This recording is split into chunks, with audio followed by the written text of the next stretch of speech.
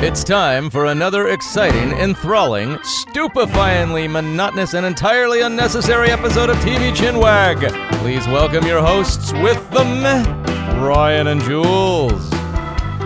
Good afternoon, everyone. Good evening, good morning, wherever you are. Welcome to another edition of TV Chinwag. My name is Ryan, and with me, as always, is the woman who's invited to every pants party. It's Jules. Yes, I am. If there's a party in your pants, send me an invite. That's dirty. That sounds dirty, Jules. I'm a dirty, dirty girl.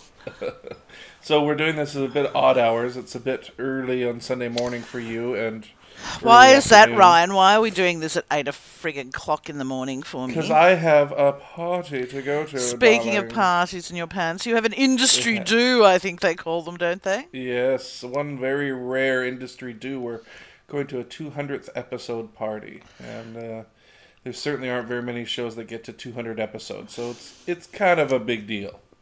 It's a freaking beer. What show would that be for, Ryan? A television show called Supernatural. You probably never heard of it. No. What network's that on? CW? No. If you get that where you are? No, I've never heard of it.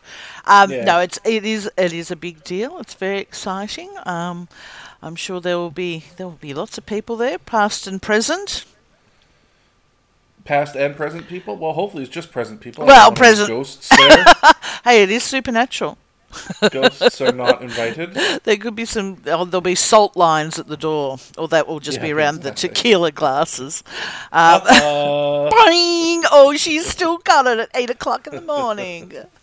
It's because you're still drunk from last night, aren't you? Oh, possibly. I should say we have a convention here, Comic-Con type convention, Armageddon, this weekend, and I was there yesterday seeing the Ghost Faces and Alana Huffman, who played Abaddon from Supernatural, as well as Jenna Coleman, Clara, the current companion from Doctor Who, and I saw a little bit of Giancarlo Esposito, most recently from the sadly cancelled, well, maybe not sadly cancelled, actually probably appropriately cancelled Revolution, but best known as probably as Gus Fring from Breaking Bad.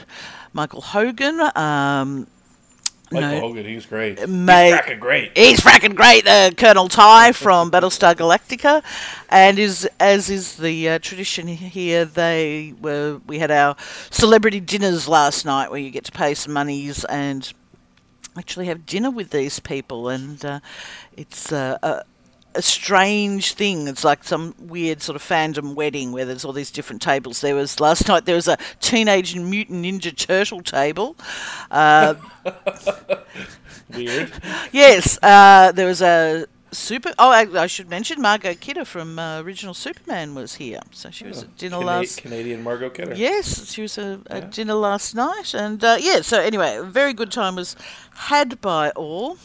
So wait, you pay money and then you get to sit at a certain person's table? Yeah, and you it's at a schwanky hotel, and you get a 3-course meal and booze. Well, you have to pay for your booze, but and you get to just have dinner and chat, and it's a really nice. Nice, I think, on both sides for people to actually have conversations rather than the 30 seconds you get in an autograph queue. Right. Yeah. Yeah, and it was very enjoyable. Have you ever done one of those things where the person you thought was great and turned out to be an asshole? Well, I've only done a couple of these things, so no, I haven't as yet. Yeah. No, I haven't. And I would imagine the sort of celebrities that sign up for do a dinner sort of thing would be someone who generally is a reasonable person, but you never know, I suppose. Now, are there celebrities that sign up for this and then they have no one at their table? Well, no. I think the tables were reasonably full last night, although ours wasn't sold out. And I do know that a friend of mine went to one. This was surprising. A couple of years ago, Mark Pellegrino. From Lost and Supernatural, and most recently the also cancelled Tomorrow People. Right. There were 3 of them. I had dinner with him, so that was a very intimate event. That's right, yeah, and the intimate evening with. Exactly. Anyway, so that was my Fanish weekend, and I bought a couple of new little pop vinyl figures, a little Catwoman, who's Julie Newmar era Catwoman, and Pennywise the Clown. So that was who's very scary. There you go. That was my. What's the deal with those pop things? I don't get them. I think they're dumb. Yep. I think they're dumb, therefore I don't get them. Okay. But it just seems like, I mean, they don't really look like the person. They kind of look like a little bit of a variation on what a character might look like. But yeah, they're not an action figure. But if you're going to get that, why not get one that looks exactly like them? Like, why get one that's all cartoonish and dumb? Well, because some people like representational things and some people like interpretational things, Ryan. Well, I think that's stupid. Well, I won't. I'll cancel the box of them I was going to buy you for your birthday. Then please do. And although I heard you will just get a our stick. friend Mark Shepard has one coming. Yes, and it's very ugly. I'd love to know what he really thinks of it. Yes, Crowley was a supernatural character who didn't have a figure, and now they're doing one of him, and it particularly doesn't necessarily look like either the character or the actor, and. It's funny because none of them look like the characters or the actors. Some of them are more evocative, I think, of as with any art, of the spirit of that. Like I'm looking here at my little Julie Newmar Catwoman, and you immediately, it's a combination of mainly, obviously, of the costume, but you go, oh, yes, I know who that is, and that feels like her.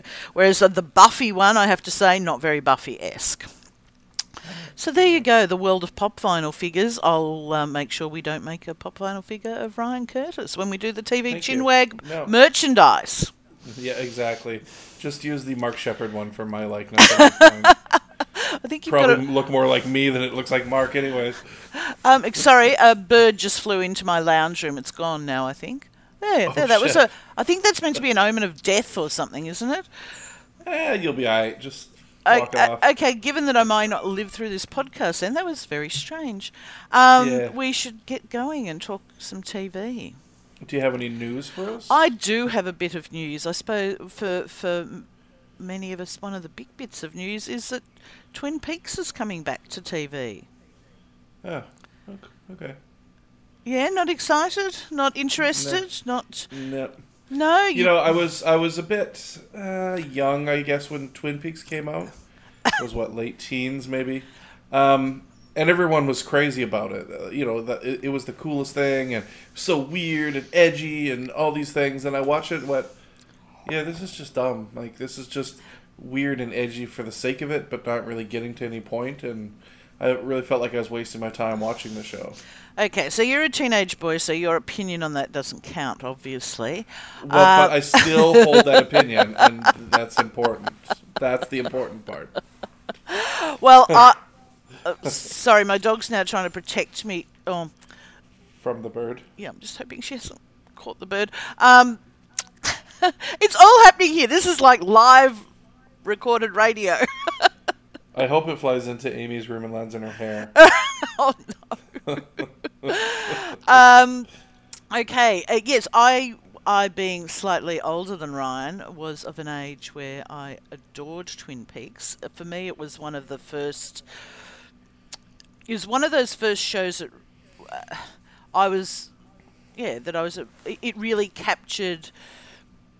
It was more than a water cooler show. It was people on a large scale were into it and like having viewing parties, and bars would show Twin Peaks, and it was you would dress up as Twin Peaks characters to your friends' birthdays and things. It was that sort of pop culture moment, if you like, and for me that was certainly the first, and possibly everyone's, the first experience of a TV show that really had an intensity and really was the thing. And beyond the sort of media that normally covers television, it became more widely talked about. And of course it was David Lynch. So in a way you could trace back sort of what we've talked a lot about now of the involvement, the merging of sort of film and television and people crossing over. This was a critically acclaimed and always slightly curious filmmaker having a foray into television. So that in itself was a moment in the history of television. The first season, I think, is an amazing, wonderful, crazy season of television. After that, I think the general consensus is they never thought they'd get a second season. Anyway, it's whatever happens now. It is going to be fascinating. It's David Lynch and Mark Frost who created the original Twin Peaks, bringing it back. So whatever happens with it, and I think it's coming back on Showtime.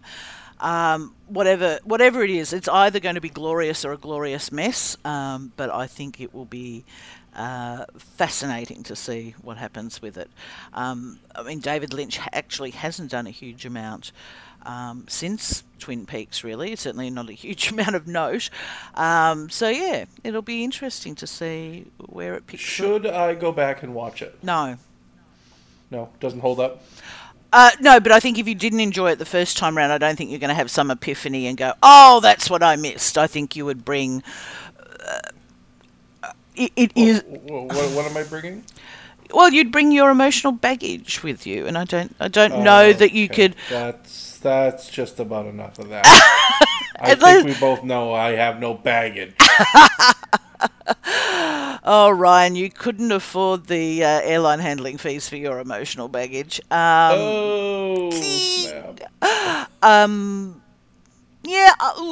Try it. Watch the pilot. Watch the first episode. I mean, that will give you that sets the scene. It was a show. How many seasons did they do? 2, and then there was the Fire Walks With Me mini-series-y thing. Watch the first episode ever and see what you think. Okay. As I said, I doubt you would suddenly go, oh, I really want to watch this, but I'm pretty sure you'd be able to watch the new one without having watched it, because I don't even know how they would pick up from where they left off. And I don't know what relationship the new Twin Peaks is going to have to the pre-existing story. But and it's obviously, it's not going to have the same, I would think, not going to have the same characters, although it may well do. I mean, most of the actors are still alive, and most of them are actually still working. Hey, Jules, when are they going to bring back Northern Exposure? That's the one I wanted to bring back. Oh, no. Yes, of course you would. A schmaltzy little cutesy show that was. It was better than Twin Peaks. I think that's where you and I might have to agree to disagree, Ryan. Well, hopefully one day you'll learn. I'll go back and watch Northern. I did watch bits of Northern Exposure, and I will cede that it wasn't horrific, but it wasn't my show. All right, fair enough. And one other bit of one other bit of news was a new show, and you know how I am fascinated with all the new forms of broadcasting around. PlayStation, of all entities, is making a TV show, and oh my God, it looks amazing. What are they making? They're making a show called Powers. And now, isn't there a show called Power on right now that we reviewed? There is. This is totally unrelated. Okay. Now, this is based on a comic book series, and it's basically a world where a superhero loses his power, and he's recruited by a special police unit who investigates superhero-related crimes. And if you, we might put a link on the on our website to the preview for it, because it looks great. This is gritty, serious shit. So it's not done as it being funny. And I just looked at the preview and thought, my God, give me this show now. So lots of sex and drugs and ultra violence. So sounds like something we might want to watch, Ryan. I'm not sure when it's getting dropped, and I think you'll only be able to watch it if you own a PlayStation. Well, I'm sure we'll have other ways of watching it, but that's interesting. No, I noticed recently that Sony was coming out with a PlayStation Media Player. Okay. So it was similar to like a Roku or something like that. Not for video games, just for playing media on your TV. So that was interesting. So that must coincide with them doing shows, I guess. I know for a fact that Microsoft got into the arena for a little bit and actually produced some pilots.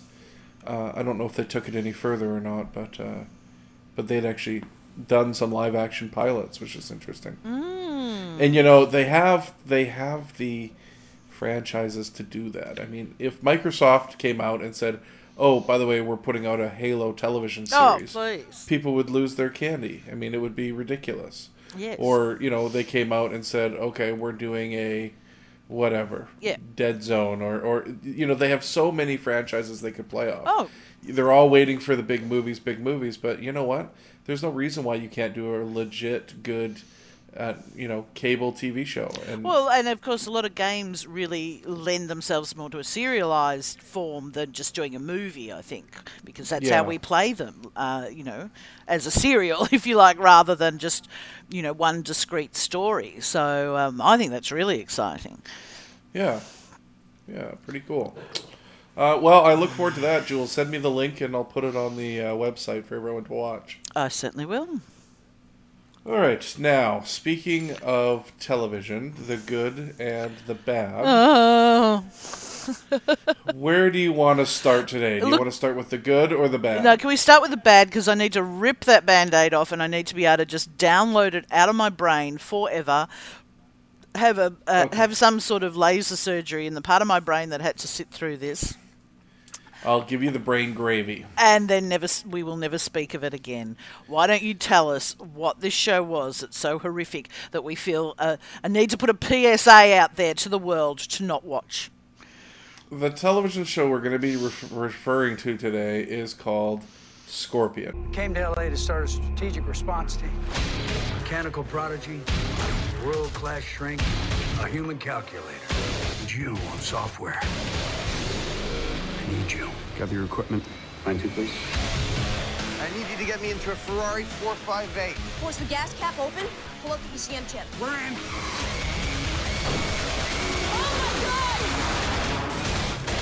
You are impressed. Yeah, it's fucking horrible, Jules. And normally this is a spoiler-free environment. Well, guess what? I'm going to spoil the shit out of this show.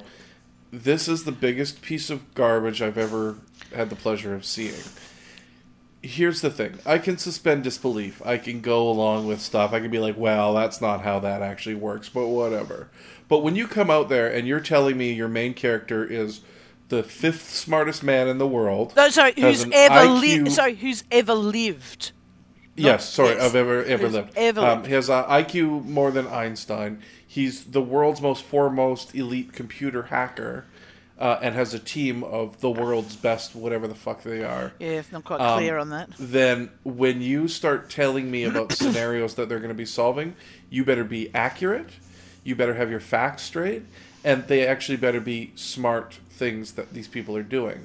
None of those things were included in this. Now, I'm not even going to talk about the shitty acting, the shitty writing, the monosyllabic love story that's happening. I'm not going to talk about the broadly drawn or lack thereof characters. That's all CBS. That's all your procedural, the mentalist shit. So you can already expect that really bad stuff. But when you say, here's a television show about computer hackers, which is what and you and I, Scorpion let's is, just group of pause for a computer moment. hackers. You and I had, when we saw what was coming up this season, we had a little moment of, wow, this could be good. Because you and I are a bit nerdy. We thought obviously it was going to have that sort of, ensemble procedural formula. But we thought, wow, maybe finally we're going to get some good IT type stuff on telly. Yes. So there was a little bit of excitement there. Yeah, there was. I remember thinking that could be really cool. It's not. It's the worst thing I've ever seen. I did some homework, Jules. I went back and I watched the episode again. What? Yeah, and I wrote down all the dumb things. Now, I'm going to read this out here. This is a long list. Stick with me, okay? This is in order as the episode goes, so talk about spoilers.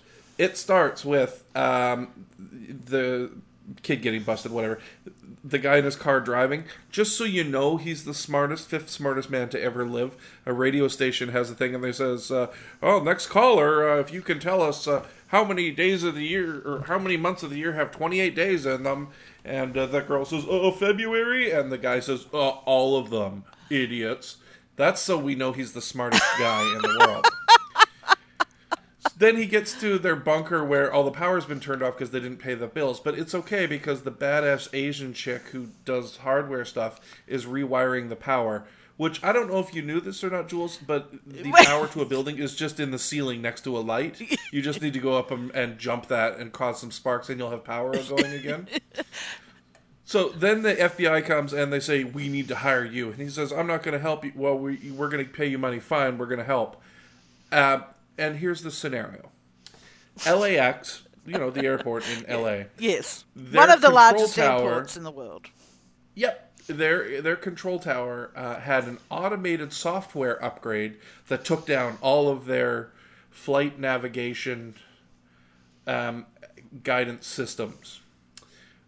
We don't find out until later that also includes the other surrounding airports in LA. Just in case you were thinking, well, why didn't they just land somewhere else? The scenario is 56 planes are circling LA, and I'm thinking, well, how did they get there? Their answer was the software went down when these planes were in the air ready for landing. That's when the comms went down. Somehow they diverted all the other planes away, even though they have no communications. And I think that they did mention Morse code at one, using traffic lights and Morse code or something, didn't they? Oh, God. No, I don't remember that. So he says, we have 56 planes, and they're all quickly running out of fuel, and we can't get them to land because they can't land without landing guidance, and they're out of comm range. Out of comm range? They're circling the city. And so guess what? People have mobile phones. We'll talk about that. So then they cut to the cabin, and the pilot says to the guy on the radio, anything? He's like, nothing. What about your cell phone? And the pilot pulls out a cell phone. He's like, no, nothing. Well, why not? Yeah. Why isn't your cell phone working? You're not that high. Anyway, so there's that. So the solution was, we need to get to LAX to fix it. Nope, they can't because traffic's backed up. So the main character, what does he say? We don't need to go to LA. All I need is a strong wireless connection. And I know this cafe where I just fixed it, and we can go to this cafe. A strong wireless connection? No, actually what he says is, I need a wireless connection that I know won't go down, which is the one he just fixed. Which somehow in their lair of high-tech wondery, they don't have wireless. Yeah, and wireless isn't a thing. What he means is an internet connection. Yes. So then he goes, by the way, just so you know, the real solution to this problem is, don't fucking worry about it. Air traffic control has thought of this, then they have backup plans, and they could do it all by pen and paper, and there's a scenario in which, hey, plane, I can't, or the plane says, hey, tower, I can't talk to you. Hey, what's going on? Okay, I'm going to fly somewhere else where I can talk to them, because radios go more than 150 feet. They will do it with pen and paper and calculators and the plane's navigation systems. Well, let's not even get into the point that they would never be in a situation where there was some sort of automatic software upgrade that would have a bug that would wipe everything else in the first place. Yes. But that's Earth logic, so we'll move on from that. Well, but that's kind of like what the whole thing hinges on. Sure. The fact that they're hinging on something that would never happen. The TSA would never allow an automated software update to access anything in their network. First of all, the terminals aren't running Windows. They're not Windows, for fuck's sakes. It's not Java. And they made it sound like this is some... Yes, exactly. It's like... your computer automatically going like, closing down to install the 10 updates of Windows 8 or something. That it's some off-the-shelf... Yeah, and it's got a bug because it's some sort of off-the-shelf software they got at Best Buy.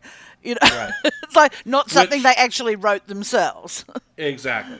So they go to the cafe, they hack in, and then Robert Patrick is in it, and he's the only thing that's moderately good in the show. Although he has moments where I felt he looked just slightly embarrassed to be there.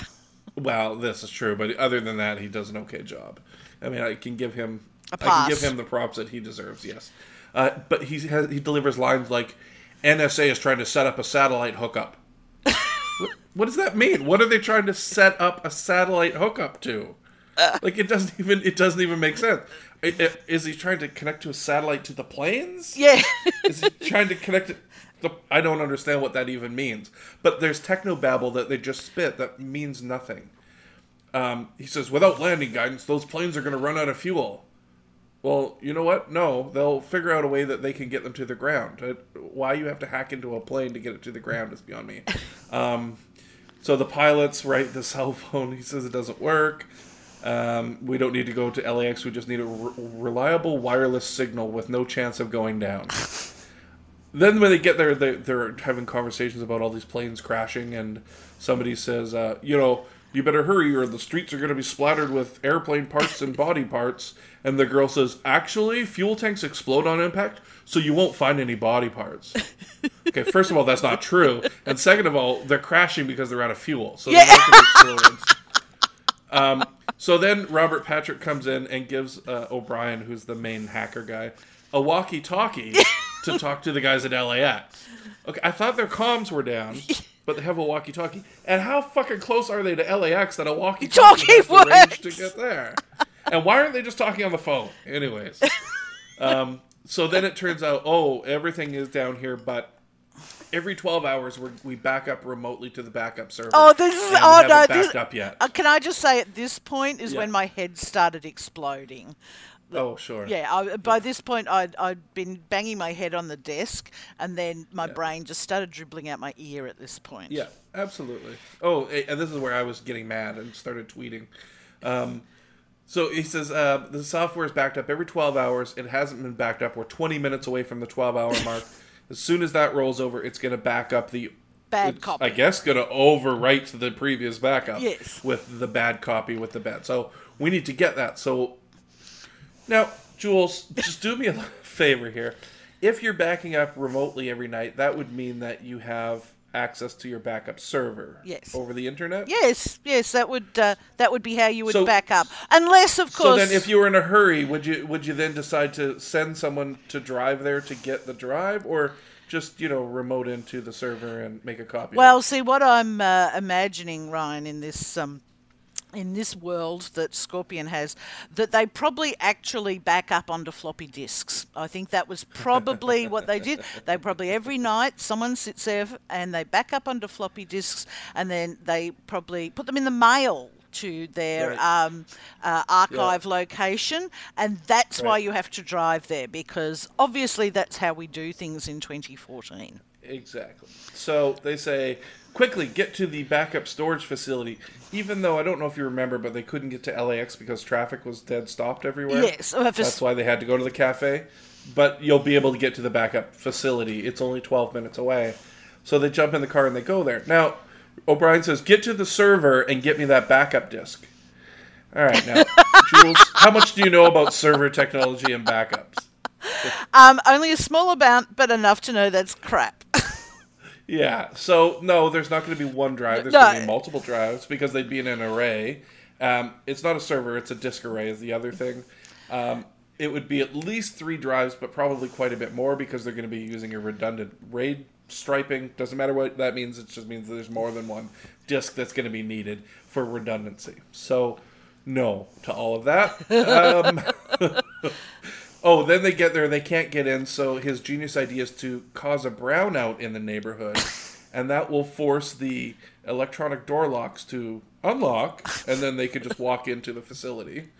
So they do that. The nerd guy says, I need to calculate the power it will take to overpower a surge. What does that mean? That doesn't mean anything. These are the lines that were written in the script. I need to calculate the power it will take to overpower a surge, which was, by the way, 500,000 kilowatts. What? Just because. Yeah, just because. 1.21 gigawatts. Whatever. So, anyways, they do that. They can't get in. O'Brien says, "This is the great part." So O'Brien says, they radio back and say, "We can't get into the data center. It's locked." O'Brien says, "Okay, well, I'm going to pull my guys back here, and we're going to have to come up with another plan. It's probably going to take an hour or so." And Robert Patrick says, within an hour, those at least 2 planes will be out of fuel and crashing. And then then he says to O'Brien, and he asked him if he really thinks he can come up with an option by then, an hour. Yeah. And then Robert Patrick gets on the phone and calls the FAA to tell them that 2 of those planes are terminal, and he's going to sacrifice those 2 planes to save the rest. Yes. What the fuck does that mean, Jules? O'Brien says it's going to take us an hour to come up with a solution, and so he says, okay, we're going to have to sacrifice those 2 planes. Yes. What? Why? Why couldn't he come up with a solution before then? Why does he have to make the decision that 2 planes are going to be sacrificed to come up with a plan? Anyways, it's terrible writing. So then they get the hard drive. They go into the data center. This part pisses me off. Oh, God. So they run into this data center, and there's all these drive arrays. And so they're trying to figure out which one is the LAX backup. So what does the smart guy do? He grabs the picture on the guy's desk, and he's like, there, this guy in the middle, he's the boss. And you can tell by his belt loop that he's a left-handed. So that means that when he goes in here, he's not going to put the drive on any of the right-hand storage. So we can just ignore everything on the right hand. It's going to be on the left-hand side. And he's short, so it's not going to be up on the high. So he's going to be thinking, this is the biggest load of shit in the world. So finally he finds the drive and he pulls it out. It turns out it had LAX written on it. Yeah. One drive is stupid. So he brings the drive back to the cafe, and they go to... The solution is, O'Brien tells the LAX, I'm going to email you the file. You just need to click on it, and everything will be fixed. Okay, you're going to email an entire drive. Yeah. At which point... by this point, I was actually crying. I think by this point, really, so he puts the drive crying. in, and what happens? What happens to the drive? Oh no, he forgets about science. He'd never watched Breaking Bad or anything. So the computer wizard genius guy decided to put the drive next to the speaker in the car, and the magnet on the speaker erased it. I mean, this is juvenile shit. This is so juvenile. It's dumb. Okay, so whatever. Magnets, so, science, totally bitch. Oh god. Yeah. Oh, we're totally screwed. We're never going to be able to save it. Oh, and then the autistic kid playing chess with the creamers. That can go fuck itself. Let's not even go there. Yeah. The sexy waitress who likes the main character has an autistic son who's just as big a genius as these guys, but they don't know it. Okay. Then no. O'Brien They says, pick it. He picks it in 30 seconds. So the main character, who is your classically cliched, I'm a genius, but I have no social skills, and I pretend that. But still kind of cute. But I'm still kind of cute, and women love me because of that. I have no social skills, but I can tell in 30 seconds this kid's a genius, and his mother's shit at relating to him, and I can tell you why, because I can emotionally analyse her. But hey. My excuse for being an asshole to people is that I'm a genius and I have no idea about emotions. Fuck that shit. Yeah, that can go fuck itself, right? That can go fuck itself. So we've got the wiped drive because magnets, bitch. So what do they decide to do now, Ryan? Well, first O'Brien spouts the line, I need to upgrade my wireless antenna software to communicate with the plane. I imagine at this time, Ryan. That's not a thing. Is that when you punched a wall? That's when I punched myself for still watching it. So then they get this bright idea, Jules, that there's got to be at least one person on one of those flights that has his cell phone on. And so the genius guy gets his other friends to start looking at the passenger manifests. And they're like, okay, well, the planes are going to be too high, so any smartphones won't work. So we need to find an older phone. So let's get rid of all the people that are over 50 and... let's do this, and then, this guy's a salesman, so-and-so, and he's going to have an old phone, and salesmen never turn their phone off. So they call this one dude's phone, and he's the only person on the plane that has phones on. Yeah, and they get through to him. Anyway. Which is actually not dumb. That's a smart way of looking at it. Unfortunately, there's no fucking way in the world they would ever have access to any of that data. So, no. Then they get on the phone with the captain. Did you hear his name? No. I think Captain Pike. Oh dear. Who was the Star first Trek captain of the USS Enterprise. Captain, yes. I couldn't hear it over the sound of my ugly crying at this point. Now O'Brien is talking to the captain. O'Brien jumps in a car and he's like, quickly, get me to this other shitty airport. I have a plan. Anyway. So he gets into the waitress's car, and they're doing 100, and the smart Asian girl hacks all the lights. So Which she couldn't do before to get them to LAX, apparently. Apparently not. And also, she only turns them green right before they hit the intersection, so that it's super dangerous. Okay, so then they're racing to the airport in her shitty car. And what happens? Oh, yeah. He's talking to the captain. So he's racing in the car, and he's talking to the captain on the plane. The captain on the plane is on a cell phone, but O'Brien is talking into a walkie-talkie. Yes. What the fuck? Just because. Do walkie-talkies and cell phones call each other now? Okay. So he tells the captain, you are carrying the uncorrupted software in your plane. I need you to email it to me so it can be downloaded at LAX. Sorry. And the pilot says, copy, but our onboard wireless only has a limited range. No, okay? In real life, the pilot would say, I don't know what the fuck you're talking about. I fly planes. I don't know anything about computers. Because pilots, they don't know everything. Okay, so they get to the shitty airport, which has a control tower, by the way, that seems to be in working condition. Yes. And O'Brien says to Pike, okay, Captain Pike, you have to fly by, really close to the ground. I'm going to try and connect to you wirelessly with my laptop and see if I can download the software. So the plane flies by, and then O'Brien says... look, I hate to add in... This is what he says. Hold on, I got to quote him here. He says... It failed. There was too much of a speed differential in the plane and a stationary laptop. No. So in other words, you were going too fast and I couldn't connect. Yeah. Yeah. Go on. I was just going to say though, the idea that you have this software, navigational software or whatever it is, that you're using, planes and airports are using to work how they work. Sorry, I'm become inarticulate with rage at this point. Yeah. But the version on the plane doesn't update and doesn't talk to the it's a different... they're not connected to the one. Like, if there was this stupid scenario where they had an automatic update, wouldn't it be on across the system, not just on the ground? Anyway, moving on. Well, but what they said was try to find a plane that's come from a long distance that left Australia, because it would have started with the old software instead of the new updated software. But besides that, don't get drawn into that, Jules.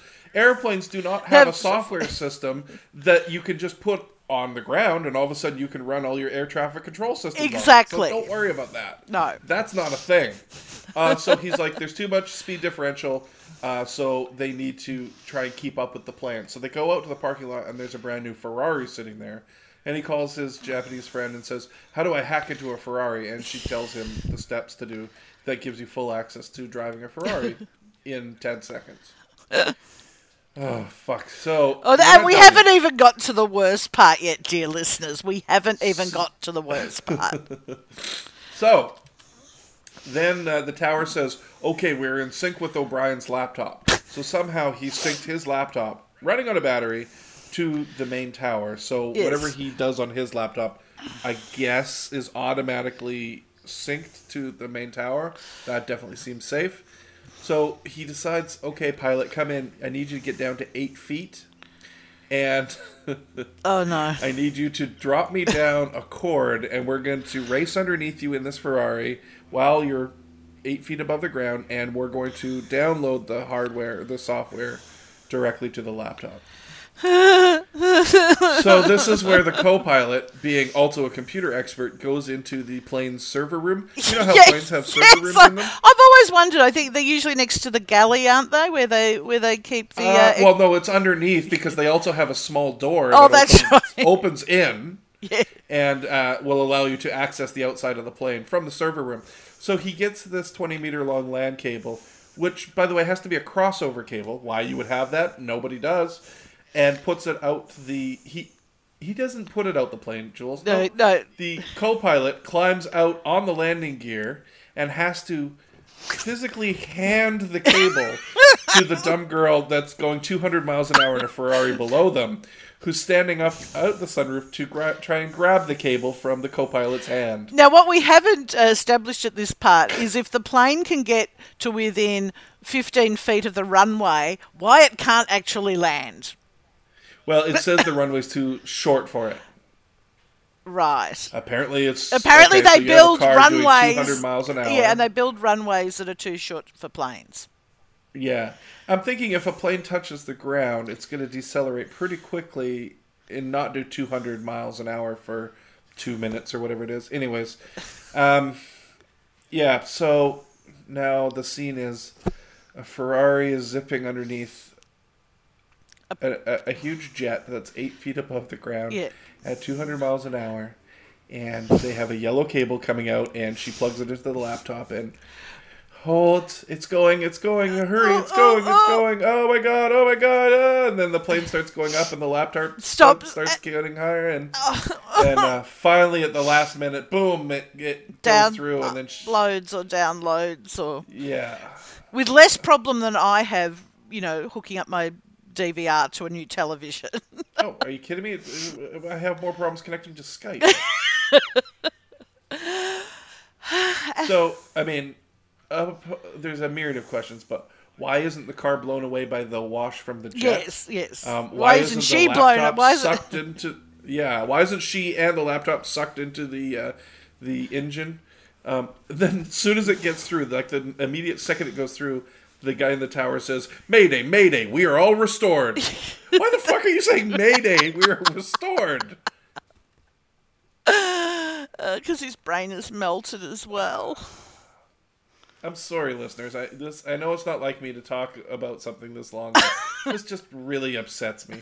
And one of the reasons is the show creator, O'Brien, who's a quote-unquote, this show is based around him, actually is a real person that says he's the 5th smartest person to ever live, that he's a genius hacker that does government stuff all the time, and he's not. He's a lying piece of shit who is probably convinced of these things, but in no way has any involvement with anything that's interesting or smart.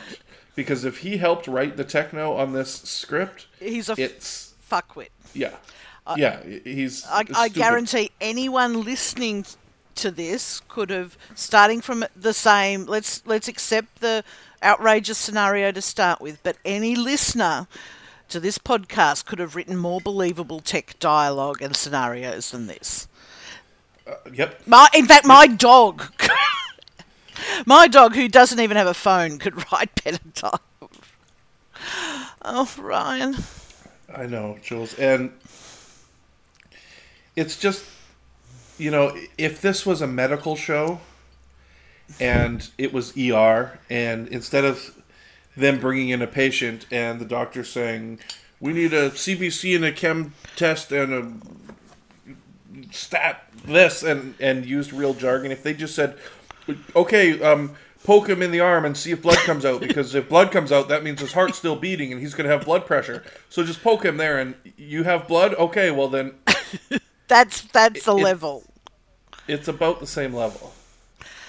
And the sad thing is, I actually, because I'm stupid, watched part of the second episode where they do actually delve into medical and scientific things, Ryan. And it was at that point that I threw my TV out the window and ran down the street screaming. Yes, that's the other thing, listeners. We don't ever review a show based on one episode, but that's all you're going to get for this one. Oh, please, don't watch it. Pray it gets cancelled. Jules, can I interrupt you there? Because I did a bit of research. Did you? IMDb has this rated at 7.5 out of 10. What? Yep. And another rating, was it Metacritic was 50. What? Out of 100. And there was another one, and it was 8.5 out of 10. What? Who are these people? Are they allowed to vote? And I watched a couple reviews on YouTube, and people were saying, oh, it's a lot of fun, it was a really high-energy romp, and the characters you're really going to love. They're really interesting characters, and, what? The technical stuff is really... Yeah. Oh, no, yes. Yeah. Yeah, Jules. This show had 20 million viewers in its first episode. I think it was 20 million. No. I mean, it's terrible. It is. Even the actors are shit. I mean, The main guy, whatever. I mean, they're just actors doing a job. I understand that. I'm not saying they're bad people or untalented people, but their characters are so thinly drawn that there's nothing there for them. There's nothing of interest at all. No, I mean, seriously, this is almost like someone went to TV Tropes and was like, what? Okay, we're doing an ensemble show. We need someone who does. We've got the tech guy. We've got the one who can read people's emotions. We've got. Yeah. Oh, we better have an Asian chick in there doing something. Even by the second episode, they haven't worked out.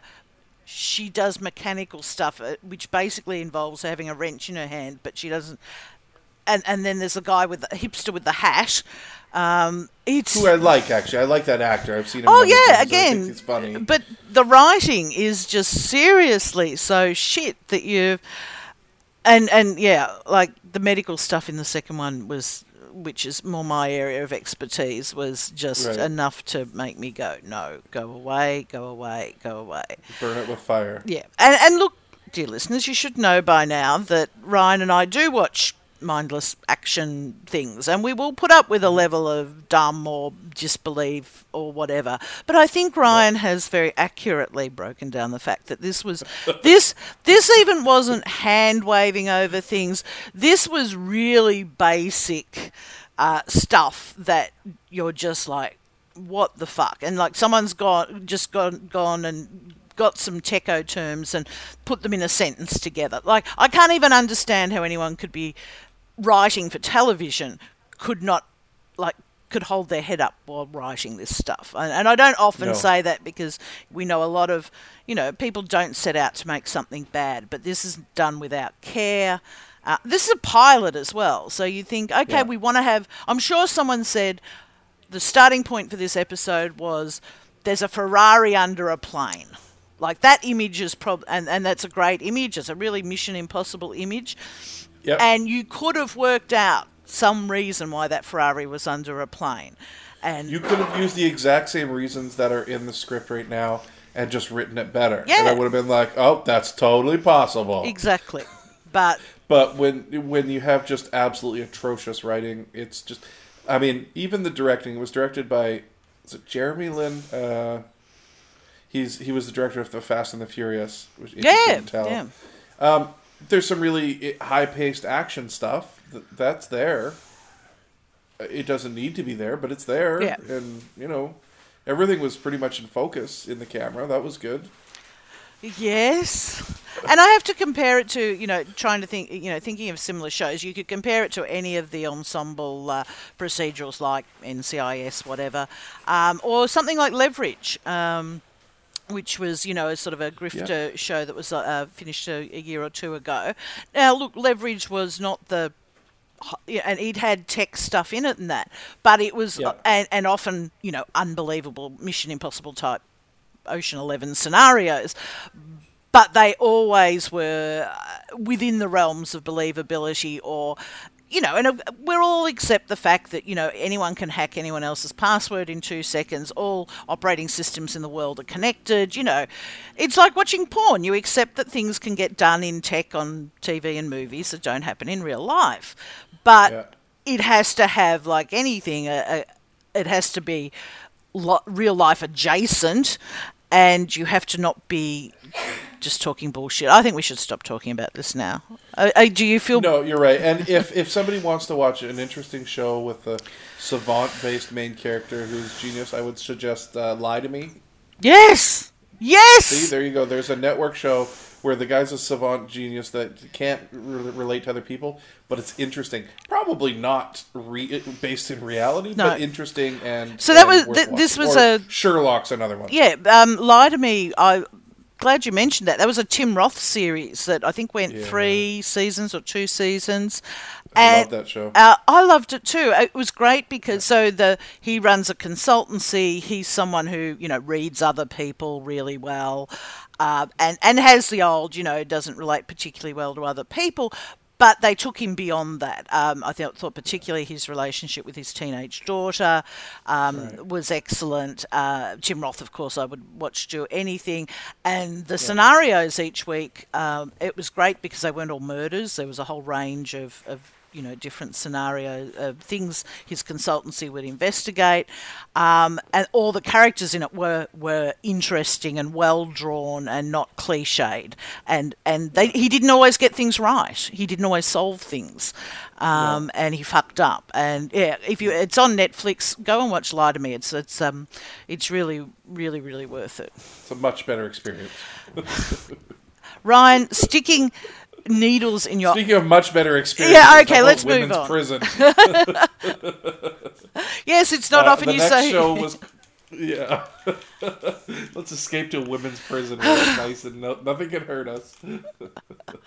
So the next show, in utter total contrast that we're going to talk about, is the Netflix series Orange is the New Black. My name is Piper Chapman. I carried a suitcase of drug money 10 years ago. Do you know about all this? She failed to mention the lesbian lover who ran an international drug smuggling ring. You were a lesbian? At the time.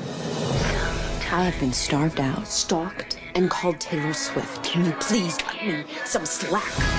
It's just like the Hamptons, only horrible. I'm scared that I'm not myself in here, and I'm scared that I am.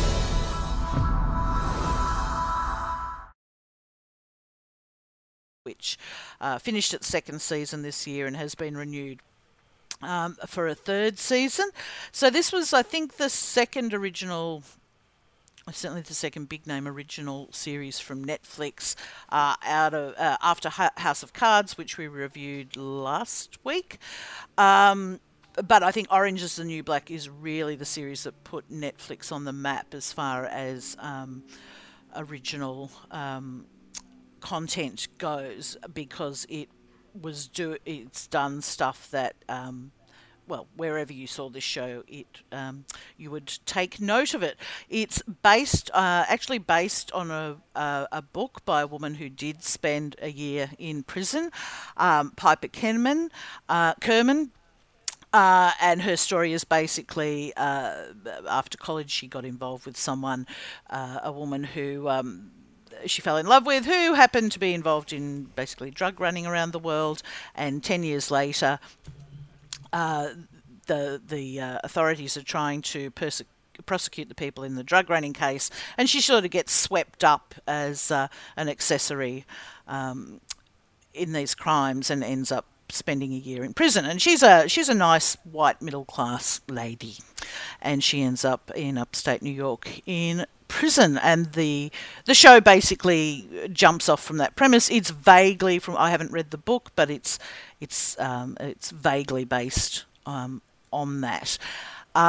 So we follow Piper, who the character in the show is also called, and her entry into prison. What did you think of Orange is the New Black?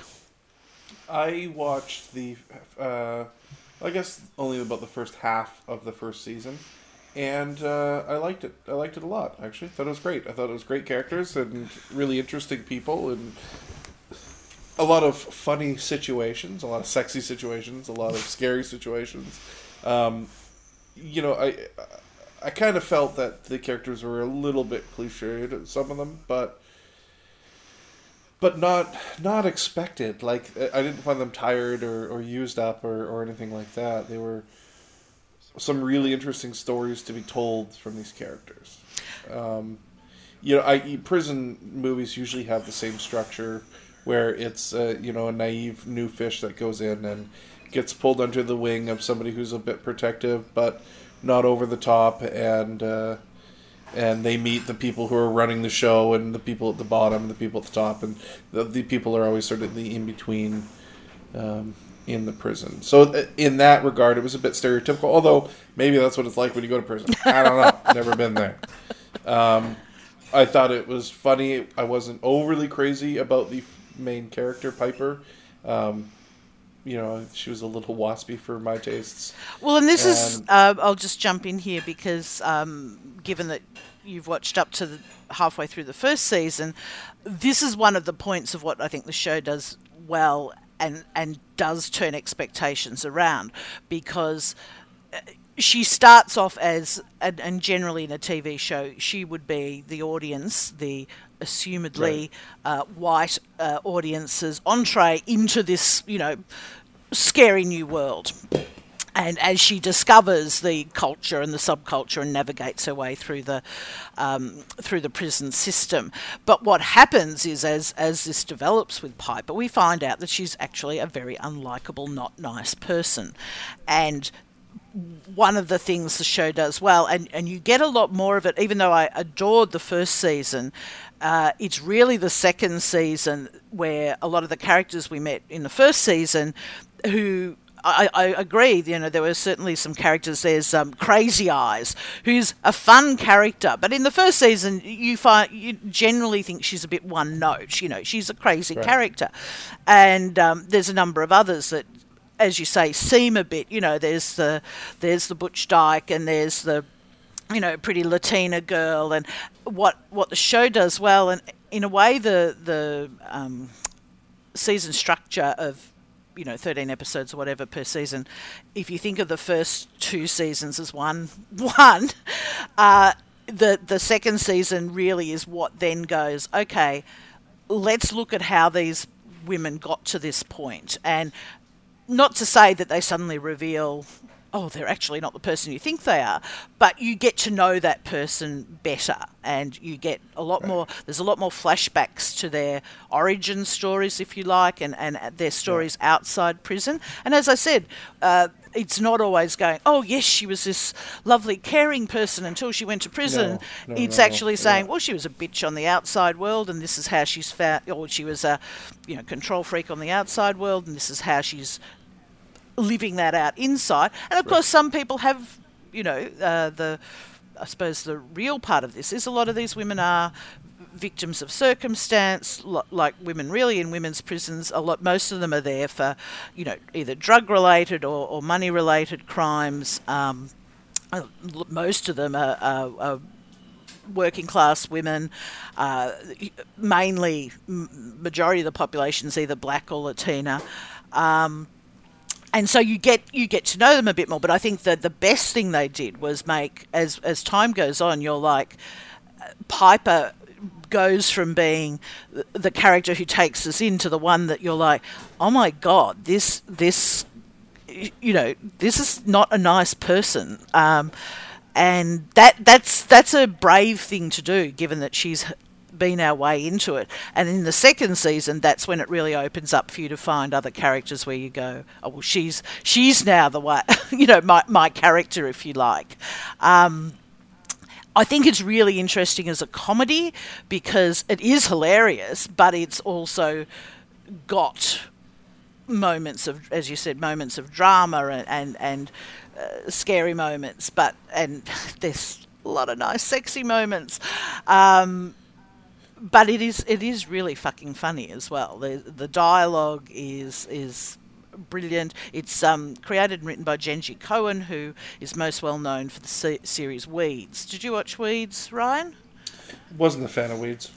Yeah, it wasn't a show I ever really gave any time to, so I can't really comment as whether I liked it or not. But I think Genji's really found a voice here that, certainly I'm really enjoying. And the stories, yes, a lot of them are the expected prison stories of people trying to, get what bits of power they can, because basically they've got no power. They are in prison, and, the little things become big things, if you like. And there's some nice contrast, which is people like or dislike. So the main character has a fiancé, played by Jason Biggs, on the outside, and so he provides that sort of point of comparison of how things, what may seem like it's something trivial to people on the outside is actually a big deal in prison. His character is very unlikable, though. He's a very self-centered person who ends up using lots of people to his own ends. And thinking he's the victim in all this somehow. Right. But there are some other nice characters on the outside, including Piper's brother, who I can't remember who he is played by, who's this sort of hippie-ish character, and he has some hilarious scenes. So in the second season, we see more of the outside? A little bit more. I wouldn't say more because really the main character, Piper's connection with the outside world is less. So her relationship with her fiancé, the Jason Biggs character, is sort of not over, but there's less of a connection. She does actually get to go to leave the prison during the second season for a wedding, but wedding. But the focus is definitely moves away from Piper, and it's the other characters inside. We get, particularly in the second season, it's a lot more flashback heavy. So we get the backstories of a number of characters and some wonderful backstories that are like their own little short stories. Excuse me, all in of themselves, and some are really surprising. The backstory to the sort of do-gooder nun is a wonderful example of fleshing out a character, and no one's black or white in this. It is that the prison is a microcosm of real life with the same, class and racial tensions, the situation where the few men involved, be they good, bad or indifferent, have all the power because, they're the prison guards. Excuse me. There's a bit more of a story with the governor has a bigger role in the second season, and her relationship with her husband, who's a politician.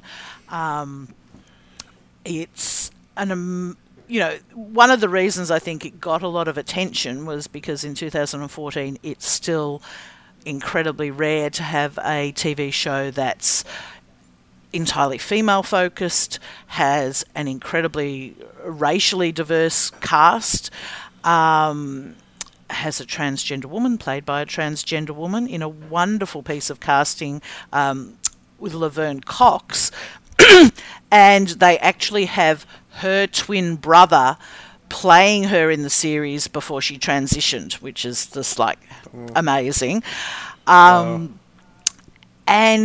it's fun, and I think it did things like, as you sort of go, oh, women's prison show, is it going to be like Oz, or is it going to be some sort of wacky it's going to be like Prison Break. Prison Break, or some sort of, because it was billed as a comedy, is a sort of wacky situations in prison with the, the prison laundry overflowing with suds or something. And it manages to not be any of those, and in some way all of those at once. There's a wonderful, you're probably not up to the episode about the chicken. The Yes, I remember that one, yeah. So there is absurdist comedy in there as well, but... It's, and the performances, a lot of the actors in this have come from theatre, because, if you're a middle-aged black woman, there ain't a lot of roles for you on television. And there's a few familiar faces. Kate Mulgrew from the Star Trek Voyager series is someone who plays a Russian woman who runs the kitchen. Is wonderful. What do you think of her? She's not my favourite character, but in the second season, again, you get her backstory and her character, both in the flashbacks and in current times, is fleshed out. So you certainly then, and I think that's the transition from the first season to the second season, is you think you know these characters in the first season because they're not one-dimensional, but they're sort of she's a bit of a caricature of, the Russian woman running the kitchen. And then there are more complexities, and she's fleshed out in the second season, both in ways that make her more likeable and less likeable at the same time. And all the characters are like that. They're at the same time as some of them you have more understanding and sympathy for them.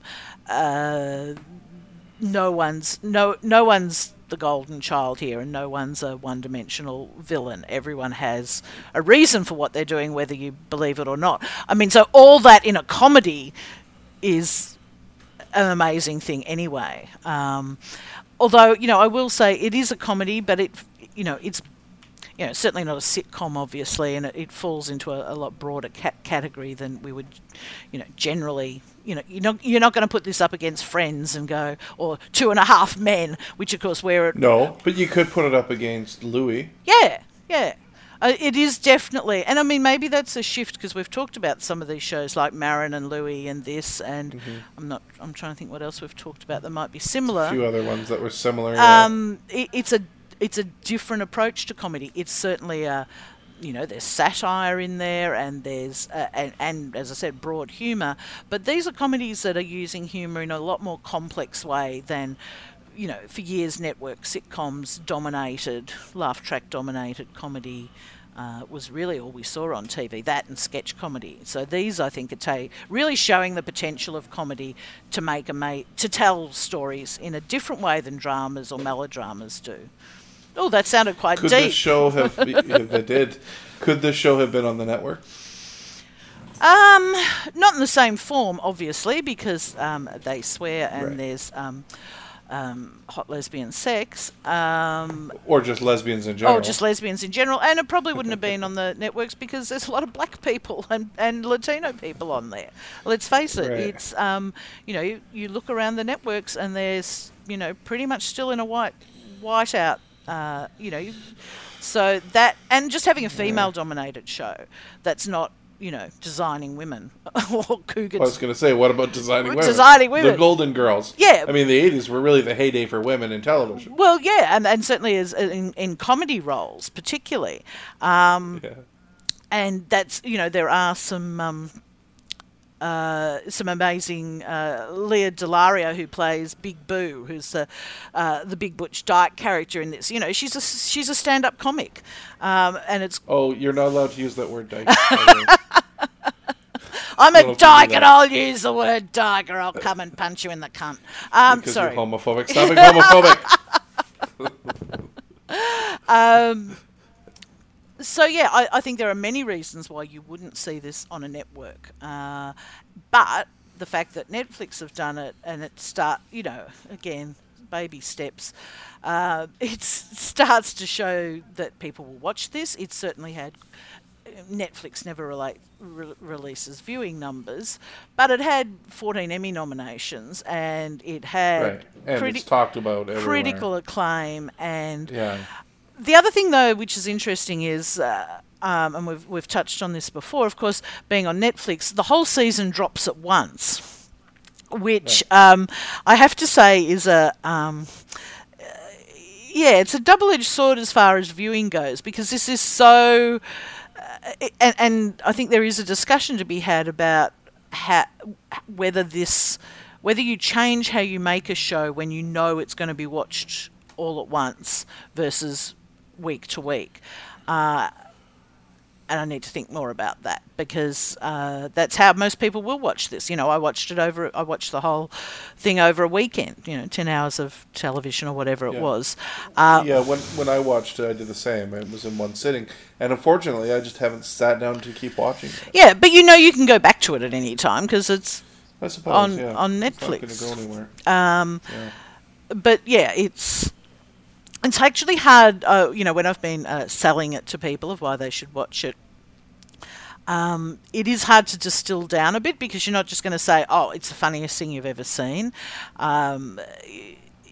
You start talking about how amazingly diverse the cast is and how great that is to see, and it sounds like it's some sort of worthy, you should just watch it because it has women of different sexualities and races and genders on it, and that's not a selling point. That would be a weird reason to watch a show. Well, yeah, exactly. It's not a selling point for most people. So it's hard, and certainly the first episode, in a way, I think you get the tone of the show, but you really need to watch the first few to really get it. Probably the first 3, I think, although you'll probably know from the first one if you really want to watch it. But it does present as something a little bit other than what it is, because you could watch the first episode and think, oh, yes, it's going to be about a pretty white girl dealing with all the scary people in prison, and that's not what it's about. You should watch it. Yeah, I should finish watching it. You should finish watching it. Do you see any more of her girlfriend? Laura Prepon? Yes. Yeah. Yes, you do. Do you get to see her boobs again? I can't quite remember, but there is some hot, sexy times with her, and both in present time and flashback. That's pretty good. And there's lots more sexy girl times in the second season as well. Oh, is there? Oh, cool. Oh, yes. Yeah, totally worth watching. And if people aren't put off by that, I would suggest it. Well, because I'm sure there's going to be, right? There's going to be people that are uncomfortable with that. People who don't like watching lesbian sex? Who are you?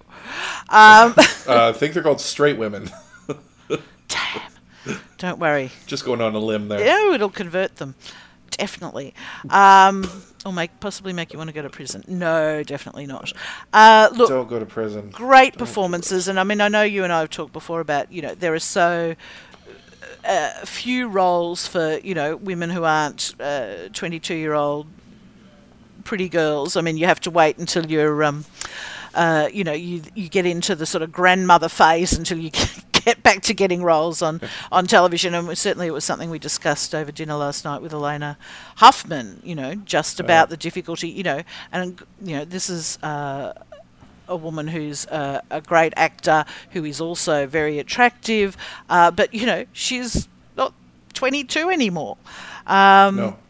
And it's true. Women of a certain age, you just don't get roles anymore. Yeah, basically between the ages of 25 and 65, and then if you get to sort of grandma stage, you might get a few roles there. This is a great series for showing, as I said, that yes, women are funny, women of colour are funny, women of different genders and sexualities are funny, and women over 25 are fantastic actors.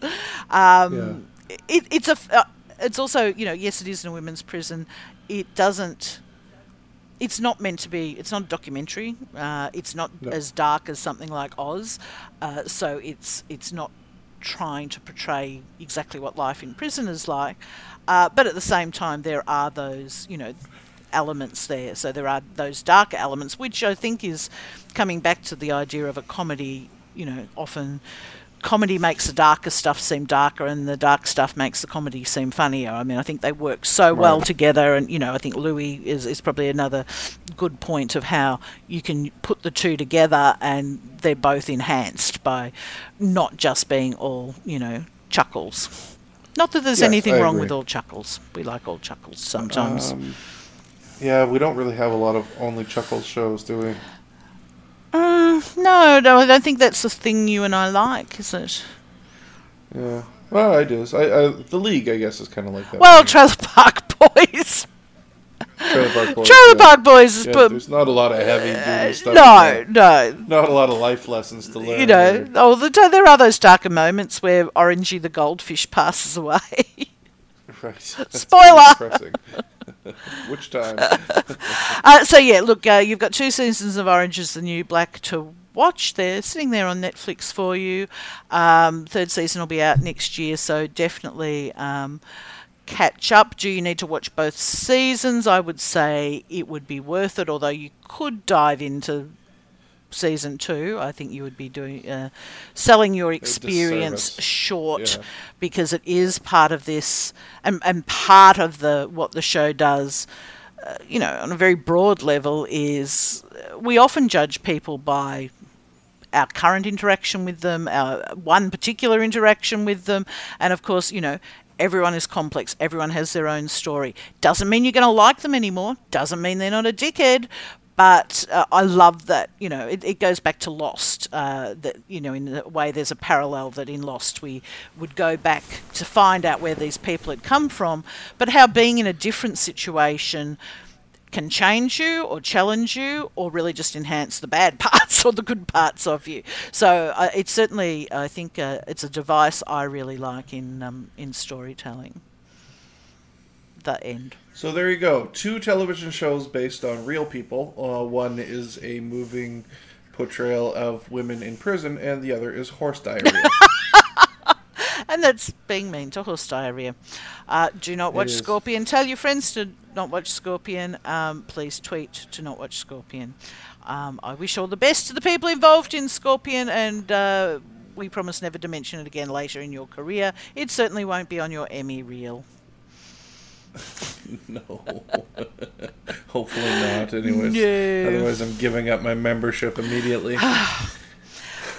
Thank you for listening. What are we talking about next week, Ryan? Well, I have on the calendar we're going to be talking about Happy Valley and Defiance. Do you? I think that's our old calendar. I think we're talking about something else. I think we're talking about Vikings and Rush. Nope. Okay. Viking. You're not using the calendar. Yeah, so that's on my Google Calendar. The actual calendar, not a list. No, Google Calendar. On October 25th? Yeah. No, it's not October 25th. Oh, it is next week, isn't it? I don't even know what day it is. Happy Valley and Defiance we're talking about. Okay, I better get to watching Happy Valley then. And I better get to start watching both of them. It's going to be a busy week for me, I think. We might redo that schedule. Thank you, everyone, for listening. And seeing the peek behind our great organisational skills. I think we need to download some software from a flying over plane, Ryan, and... I'll get the Ferrari, Jules. You get the Ethernet cable. And we'll somehow hook it up across the Pacific and make things work. I've been Jules. This has been Ryan. We've been TV Chinwag. Come on back next week for an all new episode. Hopefully it's a new one. I don't want to do a repeat again. Thanks, Jules. Thanks, Ryan. Thanks for listening. If you like the podcast, please consider giving us a review on iTunes. Send email to fans@tvchinwag.com or follow on Twitter @tvchinwag. Music for this podcast provided by YouTube Music. For Ryan, Jules, and myself, Rich Rubin. Thanks for listening to TV Chinwag.